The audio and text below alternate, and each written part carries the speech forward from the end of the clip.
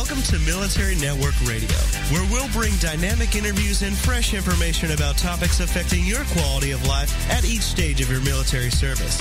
Join us each week for information of value that improves your outlook, actions, and encourages each member of the family. Serving the military, their families, and those who care about them. Everyone serves, and together we make a difference. And now, here's your host, Linda Crater. Welcome to Military Network Radio. We are very glad that you have joined us this morning. We have the second of two shows that we are talking about, the impact of the military service, being a veteran, and the military family, especially the caregivers. And October is Domestic Violence Awareness Month, and we are really trying to draw attention to a silent epidemic that affects so many of our families, and I think the general public is not aware.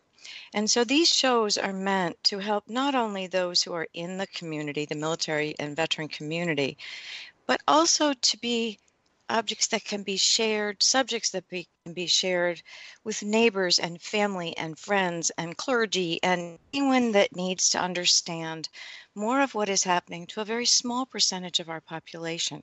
So we're going to be talking today to Stacey Bannerman, who is the author of an amazing book called Homefront 911. And Stacey's book talks about the impact of war, combat, on families and how the family is affected. Together with me today is co-host Tasambra Kimes, and welcome to you, Tasambra. Thank you. Good morning. I'm happy to be on today. You know, the war changes people, and it's so important. Amen. It's so important to talk about these things. And so I'm really glad. I haven't yet read the book, but I am going to be purchasing it. And I'm just listening to the show from last week. I mean, there's so much to cover, and it's just so important. You know, you're so funny. We talked about that yesterday, Stacey and I, because we could really turn this into a number of shows from different perspectives, whether it's from the legislative side, whether it's from the caregiving side, particularly, whether it's from the effects of war on children, right, secondary trauma, generational trauma, the effects on the Guard and the Reserve. I mean, it's amazing that we could put all this in. So when I spoke with Stacey yesterday, we've tried to pare it down, but if we need to, we will absolutely come back with further programs because it is such an important topic. And I did indeed read the book and went back and read some additional parts of it last night. And if I could only share the highlights off of my iPad with everyone, I really would, because I kept highlighting phrases and comments. And I will say to everyone who's listening, you can go to staceybannerman.com while you're listening to the show and read more about the book and her experiences. And I'll let her obviously introduce herself as we get going. But the book is so eminently readable and so interesting in terms of the stories, the reality. There's no fluff here. And it is entertaining as well as it's eye-opening. And so I say that with true sincerity because I'm an avid reader. I absolutely love learning, and I learned a lot in this book. And I think we all can learn an enormous amount. So as a little bit of an introduction, about Stacey, she was a caregiver to her military husband who came back different from war, as so many do. And she has experienced life on the edge with caregiving, tying into our topic of last week, and the high precedence, somewhere in the range of 50 to 80% of aggression and violence toward caregivers. There's also the family aspects of things, which she has fought at the Oregon state level, single-handedly writing legislation that is, I'll let her tell you more about that, but very important legislation, because I think many people know that we put our military warriors up on a pedestal, but we often forget the families that support them. When I talk about veteran caregiver and working with the caregivers of our wounded, ill, and injured, the response I usually get is, well, doesn't the VA do that? And the answer is yes and no. But in particular, those dealing with the wounds of war, the changes, the moral injuries, the communication and engagement in the family injuries, all sorts of things that change are really being handled by those who live at home. And so Stacy's book, Homefront 911, is a very personal, strongly researched, serious book about the risks, the challenges, and often the you don't know until you're there aspects of being part of a combat veteran family. So without further ado, Stacy, I am very enthralled by this topic and what we can do to share a lot of information in this program today. So I'd love to introduce you, and please share your background and what drew you to this. So welcome to Military Network Radio, Stacy Bannerman. Oh, thank you so much, and good morning to both of you. It's wonderful to be here. I really appreciate the opportunity and our shared concern for and commitment to serving our military families and our troops and our veterans. The book is truly a labor of love. Mm-hmm. And it was the book actually that I really never wanted to write. I'm sure. Because it was so incredibly difficult, because so much of what I talk about in that book, and I don't hold back, because this topic, the subject matter, our military families, the men and women who serve this nation, and the people who are there to hold them and heal them when they come home, are far too important for us to not put the real truth on the table. Mm-hmm. That said, a very, very difficult book. This is the book I did not want to write. I actually started writing it back in about 2010, 2011, and I kept putting it on the shelf. The title for the book, Homefront 911, the book itself is really an emergency call from the American home front to the rest of the nation. Mm-hmm. As you know, the post 9/11 wars, the way that they have been prosecuted, less than 1% of the population has been directly impacted. Less than 1% of the population has been serving. With these wars, the troops didn't get drafted; the families did. Mm-hmm. And we've got more military family members in the post 9/11 era than we do men and women in uniform. And it was my friend Tricia Radins relaying to me the account, and this is in the book, I think it's chapter 2, Unintended Casualties, relaying to me the account of the emergency call, the 911 call that she had to make. Wow.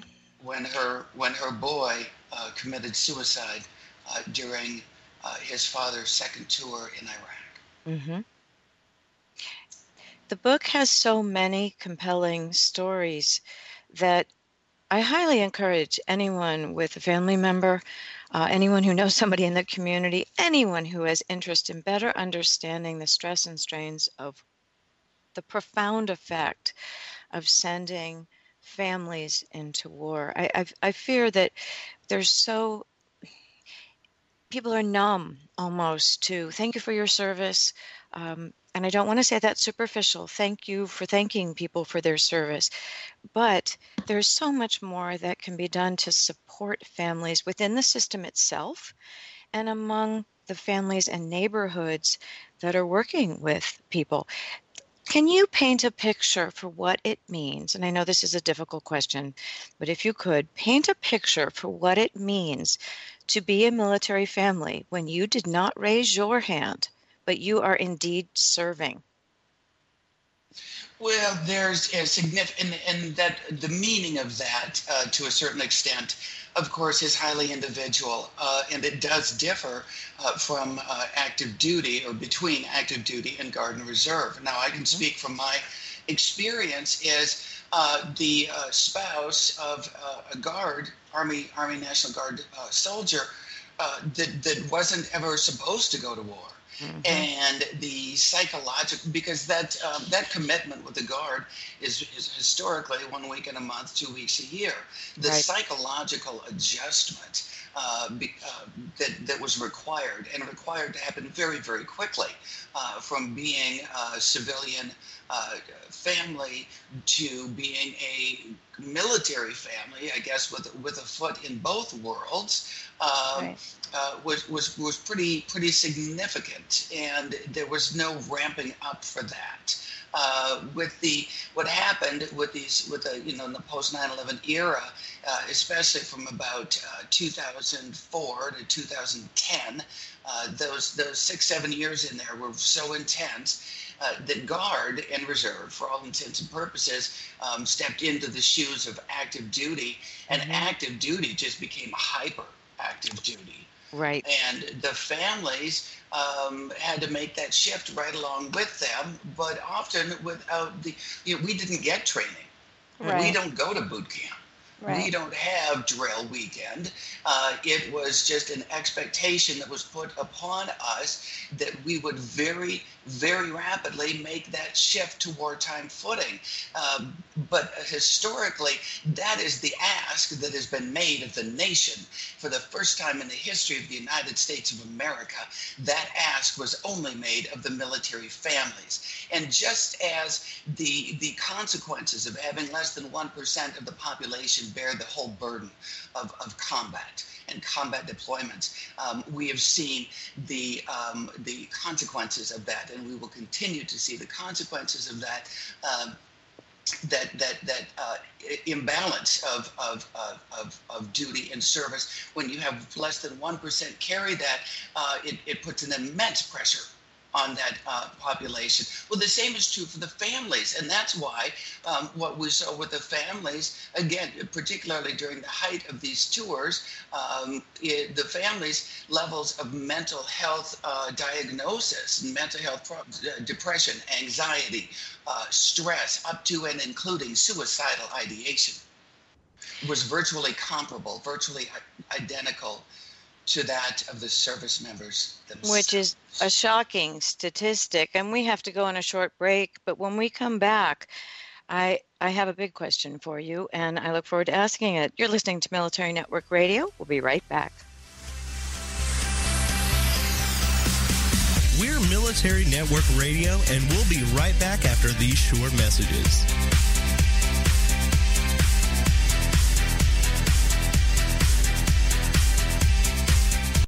It's the Fitness Minute with fitness expert Annette Hammond.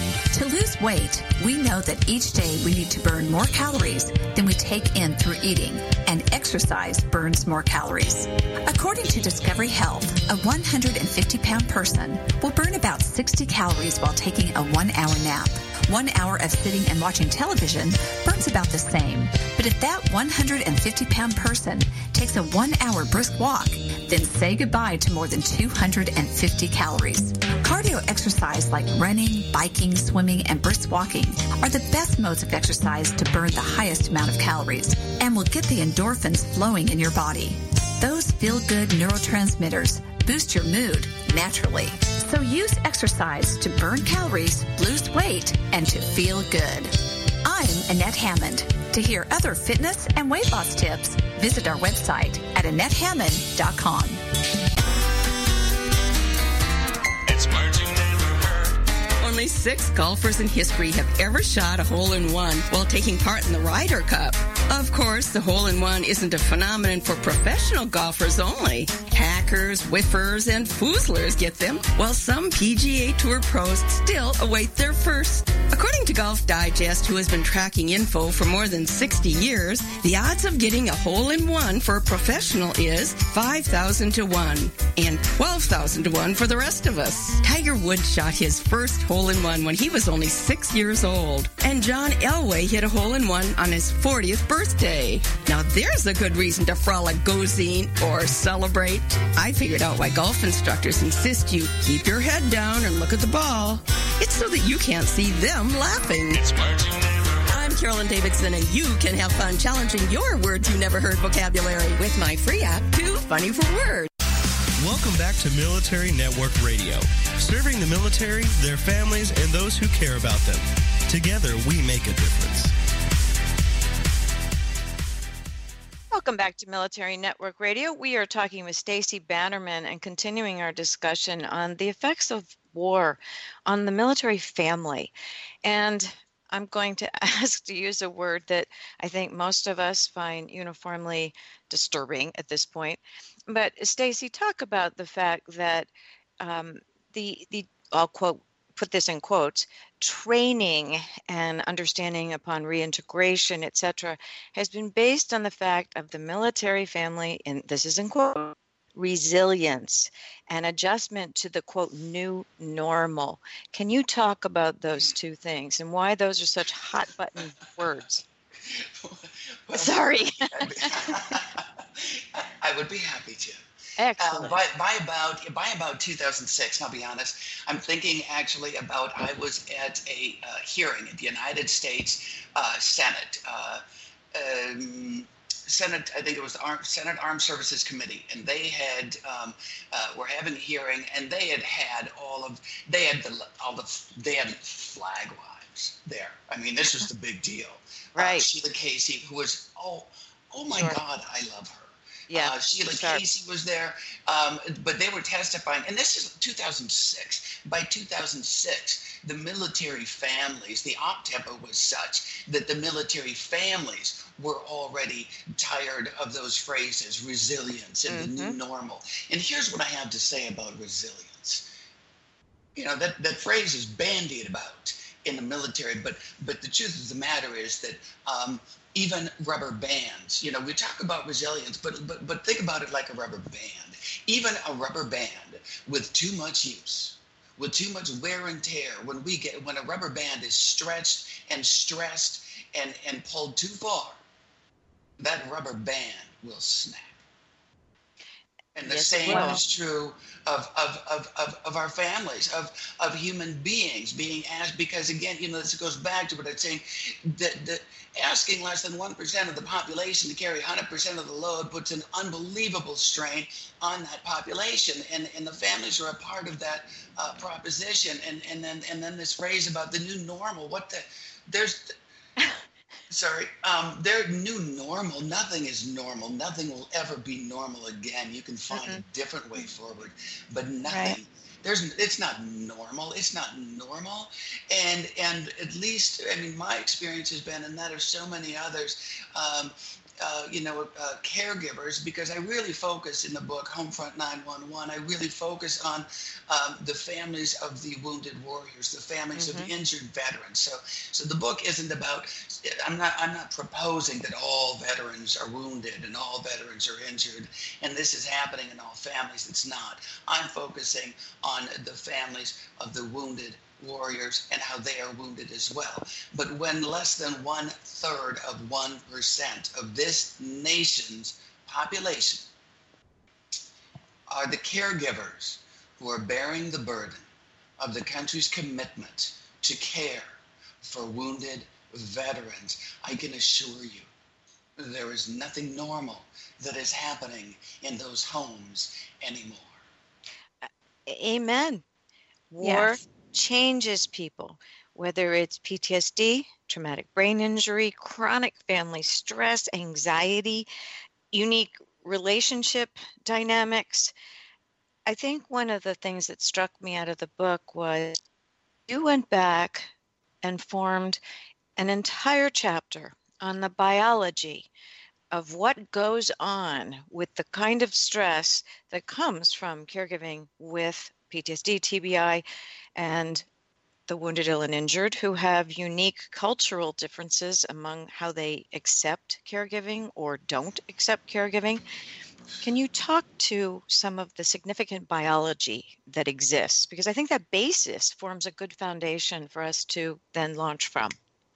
Well, I was sure, and it's the biology of the war at home, and I was absolutely astounded by what I found in the research, indicating the link between chronic stress, caregiving, and I'm saying caregiving for a PTSD combat vet, what the studies have shown across the board is that not only does the veteran have a significantly shorter lifespan, so does the spouse. Wow. You know, you're talking about all the stress that the spouse deals with, that caregivers, you know, they often have immune system suppression. You know, so how does violence factor in with that?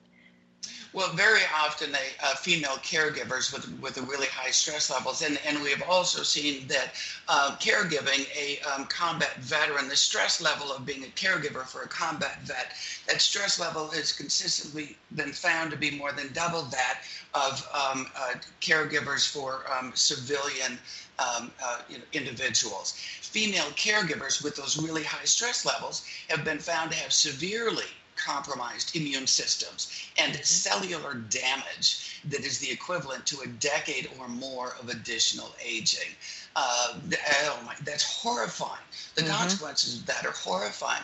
We know that women and anyone who is the victim of domestic abuse or domestic violence, that has got epigenetic implications, right? And that those are then heritable. So what we're seeing now, we have created a whole pattern here, especially with this post 9/11 population. But you know, this is not the first. This has happened with the children of Vietnam veterans who were wounded in that war, and previous wars. For example, children of PTSD. Vietnam vets with PTSD, those kids, their suicide rates are higher. Nearly triple, or nearly, no, not higher, nearly triple that of civilian children.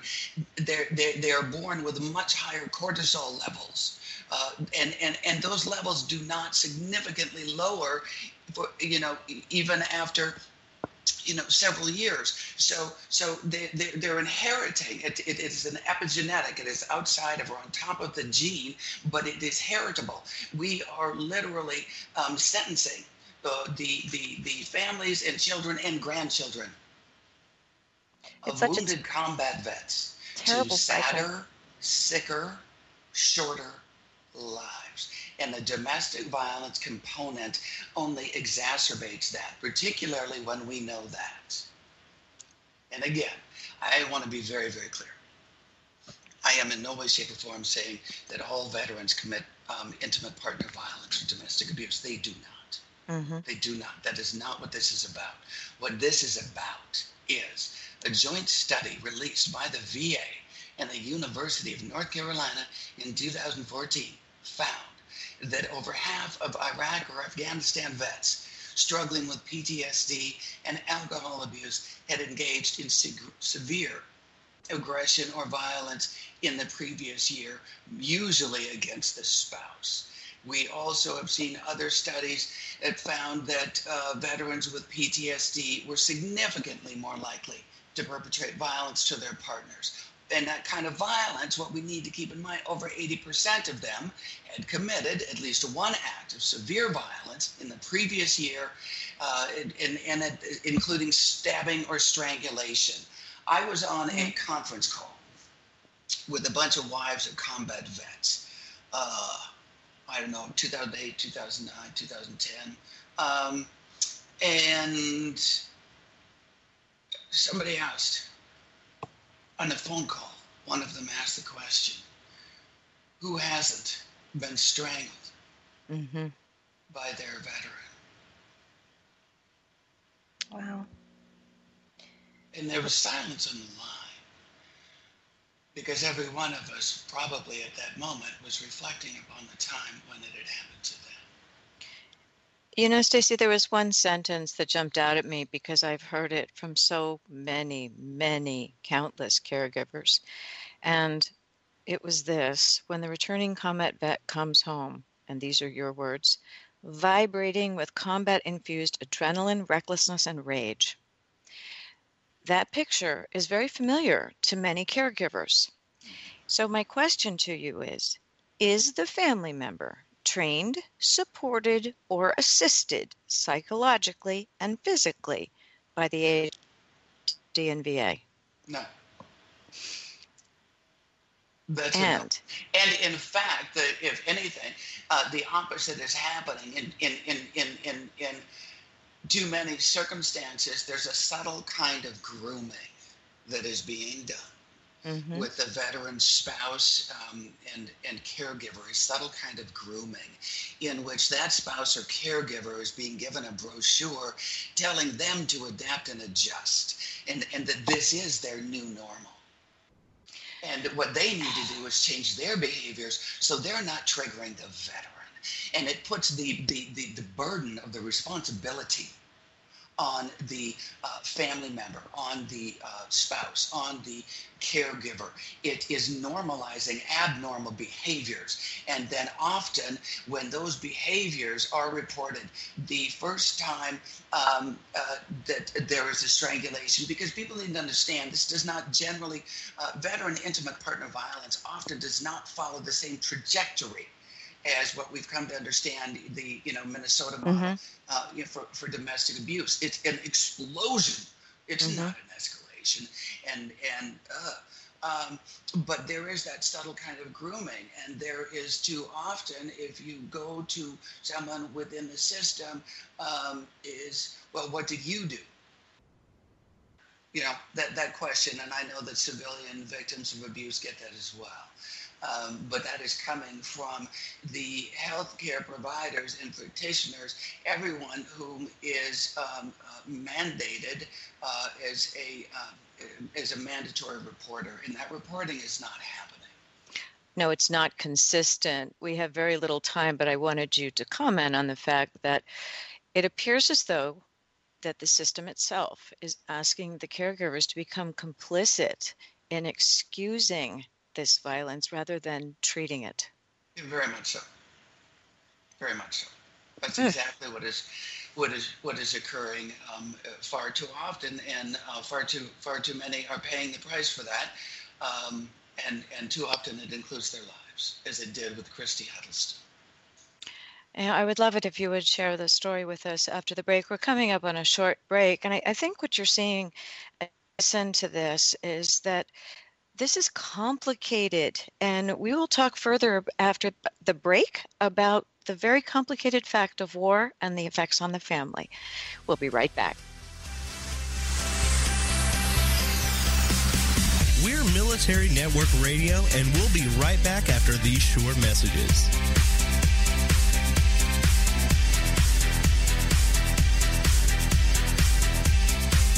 Secret Cuisines and Sacred Rituals is a quest, a place, and a feast. Join host Vilasi Venkatachalam every week to explore myths, mystique, old medicine, and brilliant modern solutions through a dazzling kaleidoscope of cuisines, cultures, and cures. This is the place where tribes gather, strangers and familiars, to be memory keepers and makers of our evolving, enduring, evergreen, spoken legacy of wisdom and ingenuity. In Vilasi's words, when we do old things in new ways and new things in old ways, we paint with an inspired palette, weave our own healing traditions, and become our own guru. Vilasi is a troubadour of secret cuisines and sacred rituals. She collects stories of wisdom, ingenuity, and grit.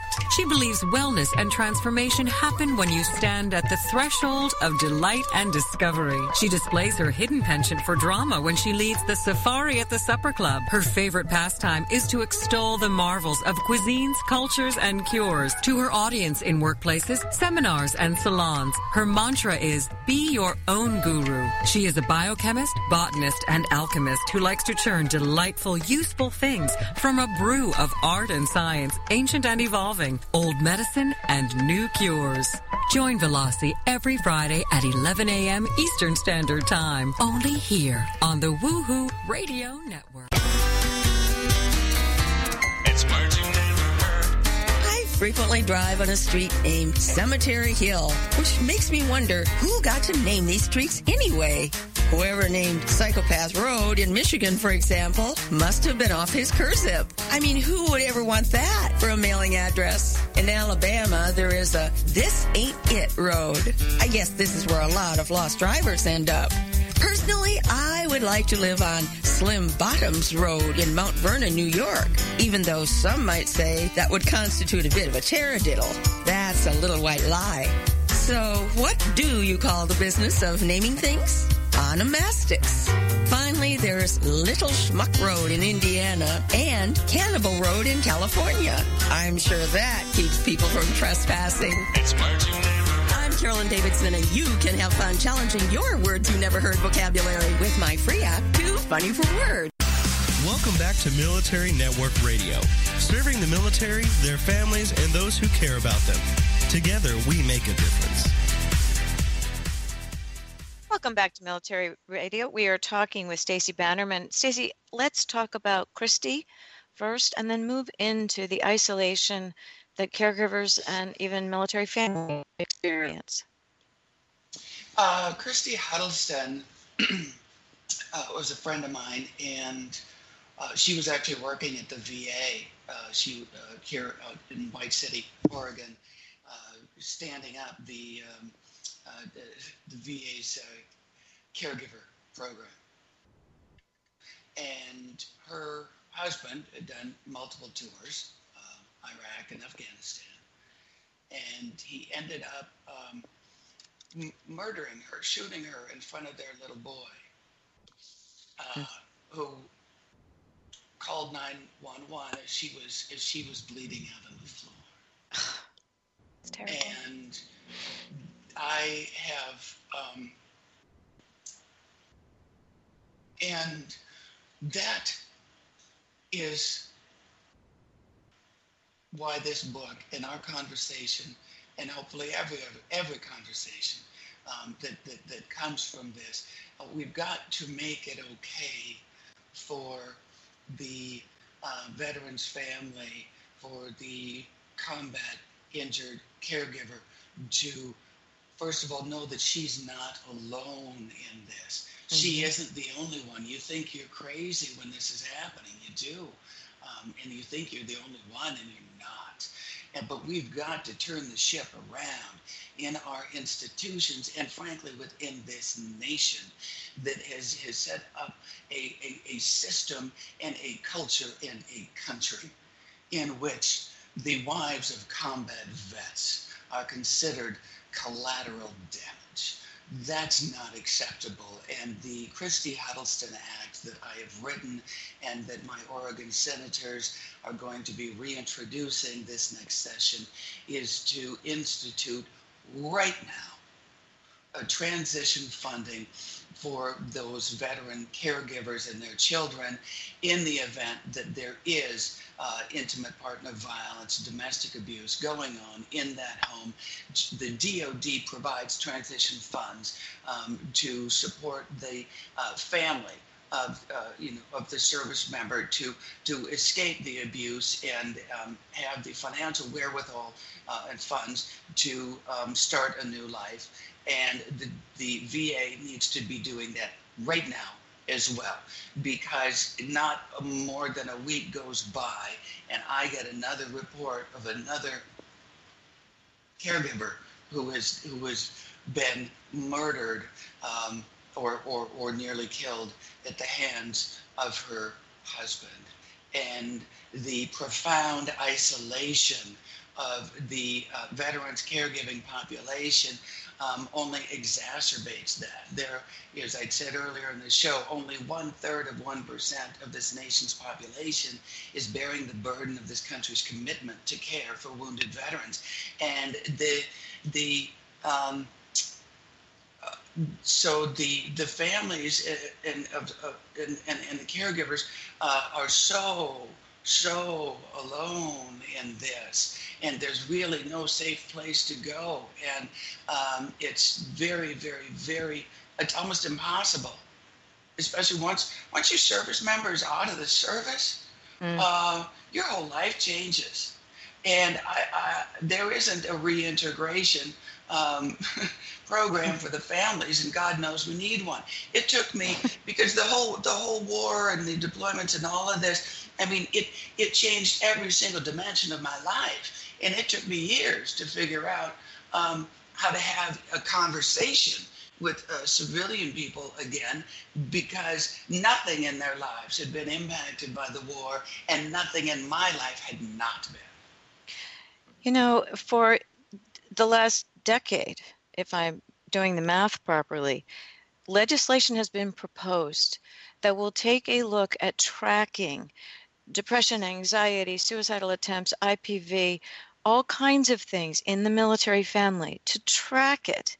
And each and every time it is voted down. And the budgets are so low, like $650,000 a year one year, I recall the number.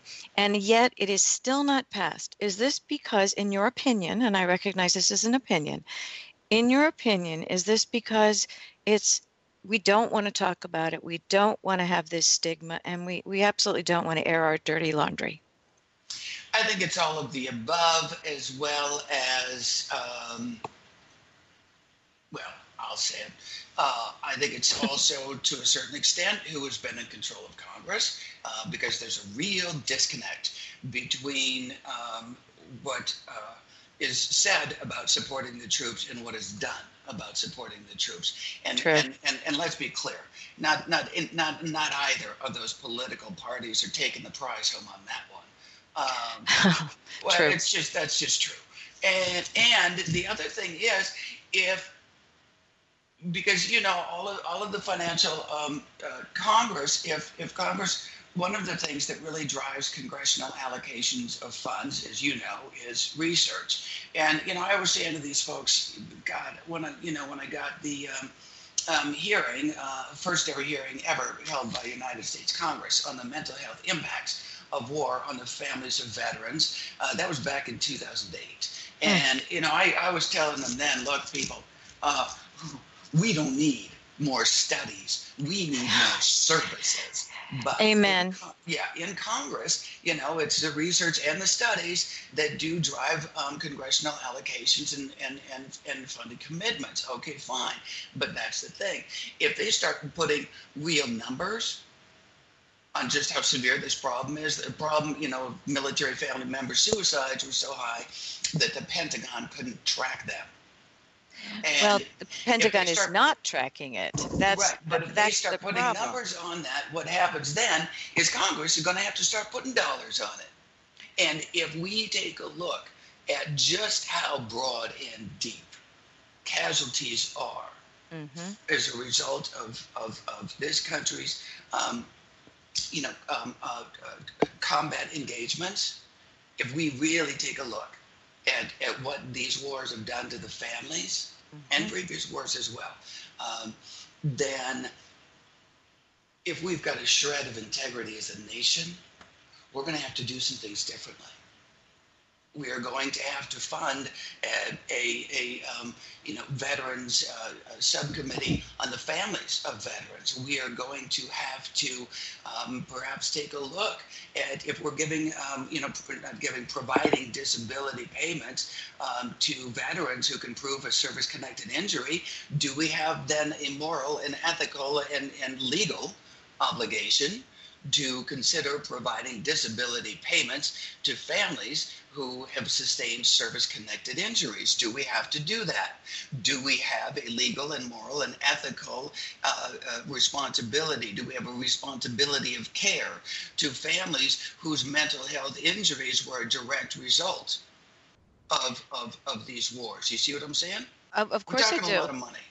No, it does boil down to money, but I think it's also fairly fascinating that I doubt that many of our listeners know that Congress didn't pass legislation mandating traumatic brain injury testing until 2007. No, We'd already been at war for many, many years.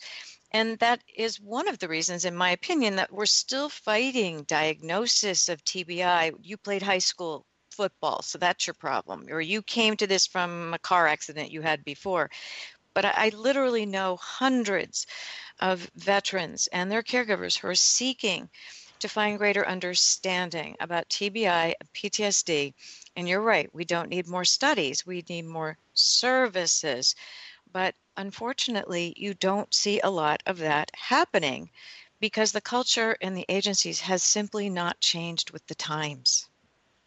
No, they have not. And it is because, as well, the nation was never invested in these wars. Which also raises the increase of heightened PTSD, because when you can't define the enemy, you can't have the resources to complete your mission. You're not able to define what goes on. It isn't supported at home fully. You are, but the war itself is not. All that leads to moral ambiguity, which raises the rates of PTSD symptoms and moral injury and all of that. Can you speak a bit to that? Well, I've said for quite a while that I don't that the way that these wars were prosecuted and all of the things that you have just stated, there is not a better recipe for how to manifest PTSD. Mm-hmm. That's how you do it. If you want to overburden a population, if you want to do if you want to put every single factor into place, with the outcome being the development of PTSD, or incurring the injury of PTSD, those are the conditions, and that's what we did. And by we, a nation. But people have turned their backs on that. They turned away from that. I mean, this country checked out of these wars by 2008, as much as they'd ever checked into them. And that is not, and that unfortunately, is not going to change. I think we missed the boat on that. I think there are things that we can do now, but we really missed the boat on that. Unfortunately, our veterans and their families are going to pay the price for that for the rest of their lives. And there's something about that makes me absolutely furious. I got to be honest with you. Mm-hmm. It makes me absolutely furious, because that's why we have got this profoundly complicated traumas that we're seeing in some of our returning veterans. Again, I want to be clear. Not all veterans that are deployed or go into combat are wounded. Not all of them have TBIs. Not all of them have PTSD. Not all of them have moral injury or other injuries. But for those that do, it is complicated. It is complex. And to come back to a country. Stacy, we've got to go on a break right now. We will be right back. We're Military Network Radio, and we'll be right back after these short messages.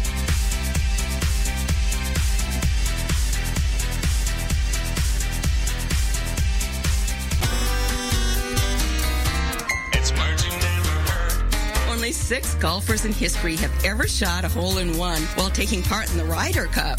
Of course, the hole-in-one isn't a phenomenon for professional golfers only. Hackers, whiffers, and foozlers get them, while some PGA Tour pros still await their first. According to Golf Digest, who has been tracking info for more than 60 years, the odds of getting a hole-in-one for a professional is 5,000 to 1 and 12,000 to 1 for the rest of us. Tiger Woods shot his first hole-in-one when he was only 6 years old, and John Elway hit a hole-in-one on his 40th birthday. Now there's a good reason to frolic, go zine, or celebrate. I figured out why golf instructors insist you keep your head down and look at the ball. It's so that you can't see them laughing. It's Marching Never Hurt. I'm Carolyn Davidson, and you can have fun challenging your words you never heard vocabulary with my free app, Too Funny for Words. This is TogiNet, Cutting Edge Radio. Welcome back to Military Network Radio, serving the military, their families, and those who care about them. Together, we make a difference. Welcome back to Military Network Radio. I think we are finding ourselves so tied in talking on the breaks that it's hard to remember what was on the break and what was public with you. So we will come and take a step back, because after the show last week and after speaking with Stacy, I have had many conversations with caregivers recently, and we're coming back to the umbrella topic of violence or aggression within the family being directed at the caregiver. And the conversation seemed to come with this common thread that said, I'm being told that the violence I endure was blamed on me and the PTSD. And that always brings to mind to me, okay, then what concrete steps need to be taken, can be taken to ensure the medical team cohesion with IPV and the culture shift that needs to take place at VA to address this as opposed to brush it under the rug? Well, I would say the VA needs to have me come in and do some trainings with those folks. There's excellent. Step one. Yeah, absolutely. It's about, and that is so common. And if you look at the literature, and that's what I was speaking to earlier, the literature that is handed out and produced by the DoD and the VA that's given to the families is your veteran could be different, he could be irritable, blah, blah, blah, and telling us what not to do. Mm-hmm. The onus, as I said earlier, the onus for the responsibility is put on the family members, particularly the spouse, and we are the ones who are we're not. Well, don't trigger him. Don't say this. Don't do that. You have to understand. And this is PTSD. Blah blah blah. Now, come on. It's not that I don't have empathy. I've got a truckload of empathy. This is not about that. If a veteran can control themselves well enough that they are not committing any acts of aggression or violence outside of the home, then that suggests that it may well not actually be the PTSD itself. That is a significant contributing factor, and as such, it needs to be acknowledged as such. It needs to be acknowledged that it creates the risk, and the onus and responsibility needs to be put back upon the person that is responsible or potentially responsible for that. Because the thing is, one vet had said to me once, and he was kind of joking, but it's kind of true. He said, "I don't know if I'm suicidal or homicidal." Mm-hmm. Well.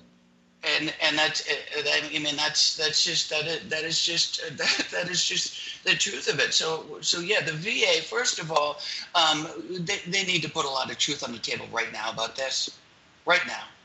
And they need to stop playing games with it, because those games are costing lives. They're costing lives and they're destroying families. And it is a failure of the first order of their mandate and responsibility as healthcare providers. So that's the first thing. They need to be putting some truth on the table there. They need to be doing those trainings and the culture shift, and within the veterans population, there's either been an absolute avoidance of talking about this because there's such shame.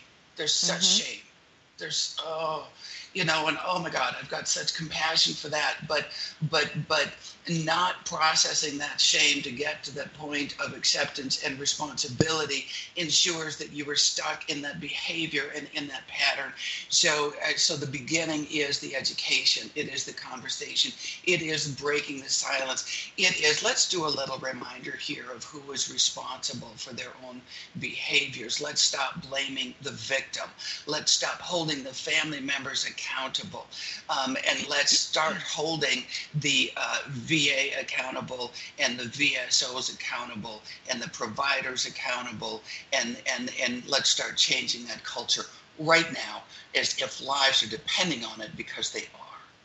Well, one of the things that I don't know if our listeners are aware of, and I'd like you to explain this further, is that veterans' wives are not included in a long list of at-risk populations for intimate partner violence. Well, they are in the state of Oregon because I wrote the language to make sure of it. But there's only, fewer than a half dozen states? Yeah. And that needs to change, and that's one of the legislative pieces.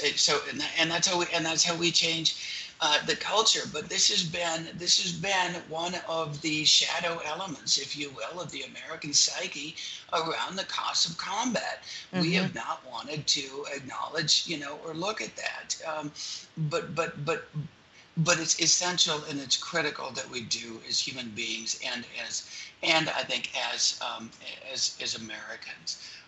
So that language, like I said, it's in the state of Oregon, Department of Justice, in their Violence Against Women Act RFPs and documents, and that should be in. I appreciate the reminder of that, because that gives me one more thing to do next time I go to DC. I'll be talking with my senators about getting like you didn't already have a long list about getting, but it's all of those things, so that we've got funding that is one, it's increasing the awareness of how wives of combat vets with PTSD are at the highest risk of potentially lethal domestic violence of any demographic in the nation. You know, when we talked to April last week, the statistic that has come up several times is that sometimes the highest risk is up to 70% when someone finally decides to leave the family in the case of a violent situation. Can you talk about that? A year ago today, when we closed on the signed the closing paperwork on the sale of the house that I had lived in with my husband, he got his M4 semi-automatic weapon and began making threats against me, and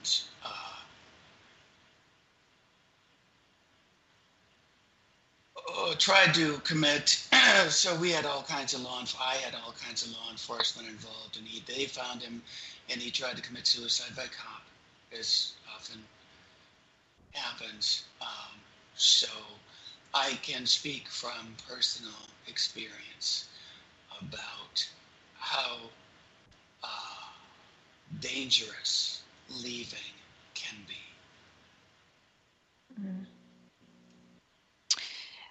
Thank you for sharing that. I know that wasn't easy to do. To shift a little bit, you found that you had to make changes for your life so that you could move forward, so that you could leave behind this dysfunction that was quite widespread. And I'll leave people to read the book themselves. And talk about some of the alternatives you used to help yourself as a caregiver, because self-care is something that they just do not want to embrace. It's just hard to fit in time-wise. It's hard to fit in mentally. It's hard to believe you're worthy of taking the time. And you really did make a concerted effort as you tried to grasp back you. And I think our listeners would like to hear that. Absolutely. Thank you.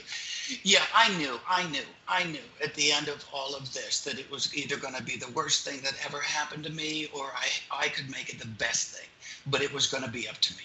All right. And I was so clear about that. And I called all these mental health professionals and providers, and to a person, they kept saying, "Oh, your situation's too complex for me. I can't help you." And I said, wow, I am so on my own. And so what I did from that is I just kind of figured out my way forward, one step at a time, one day at a time. The self-care, getting massage. I had not had any kind of human touch for years and years and years and years. And the body holds trauma. The body stores trauma. So that was an important piece. It was doing bilateral movement and music therapy and drumming circle. I know. I never would. What the heck is that? I never intended or expected to find myself sitting in a drumming circle. But I got to tell you, I felt better when I left. So I kept doing what made me feel better. Okay, even if my mind was like, are you kidding me?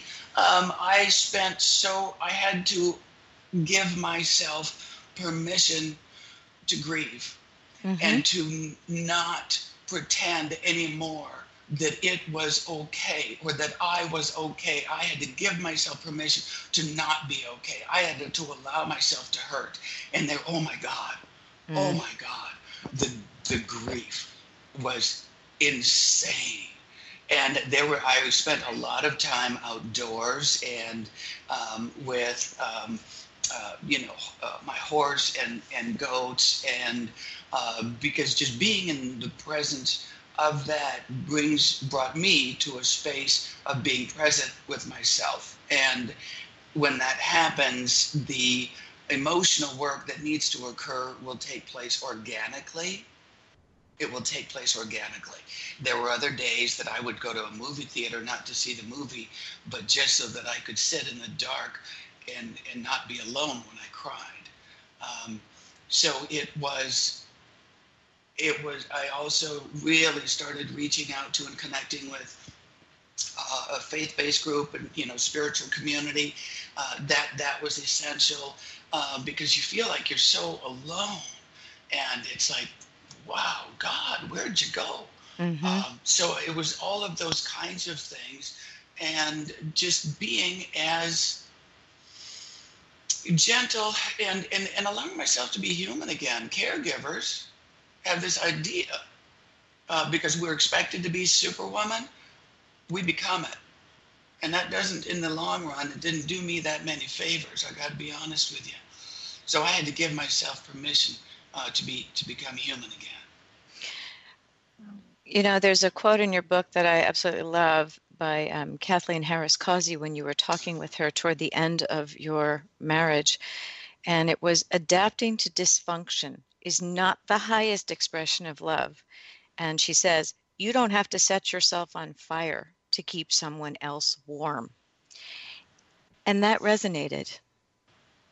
Yeah, because that's what we are too often trained and expected to do, is not just as caregivers, I think, but to a certain extent still in this society as women.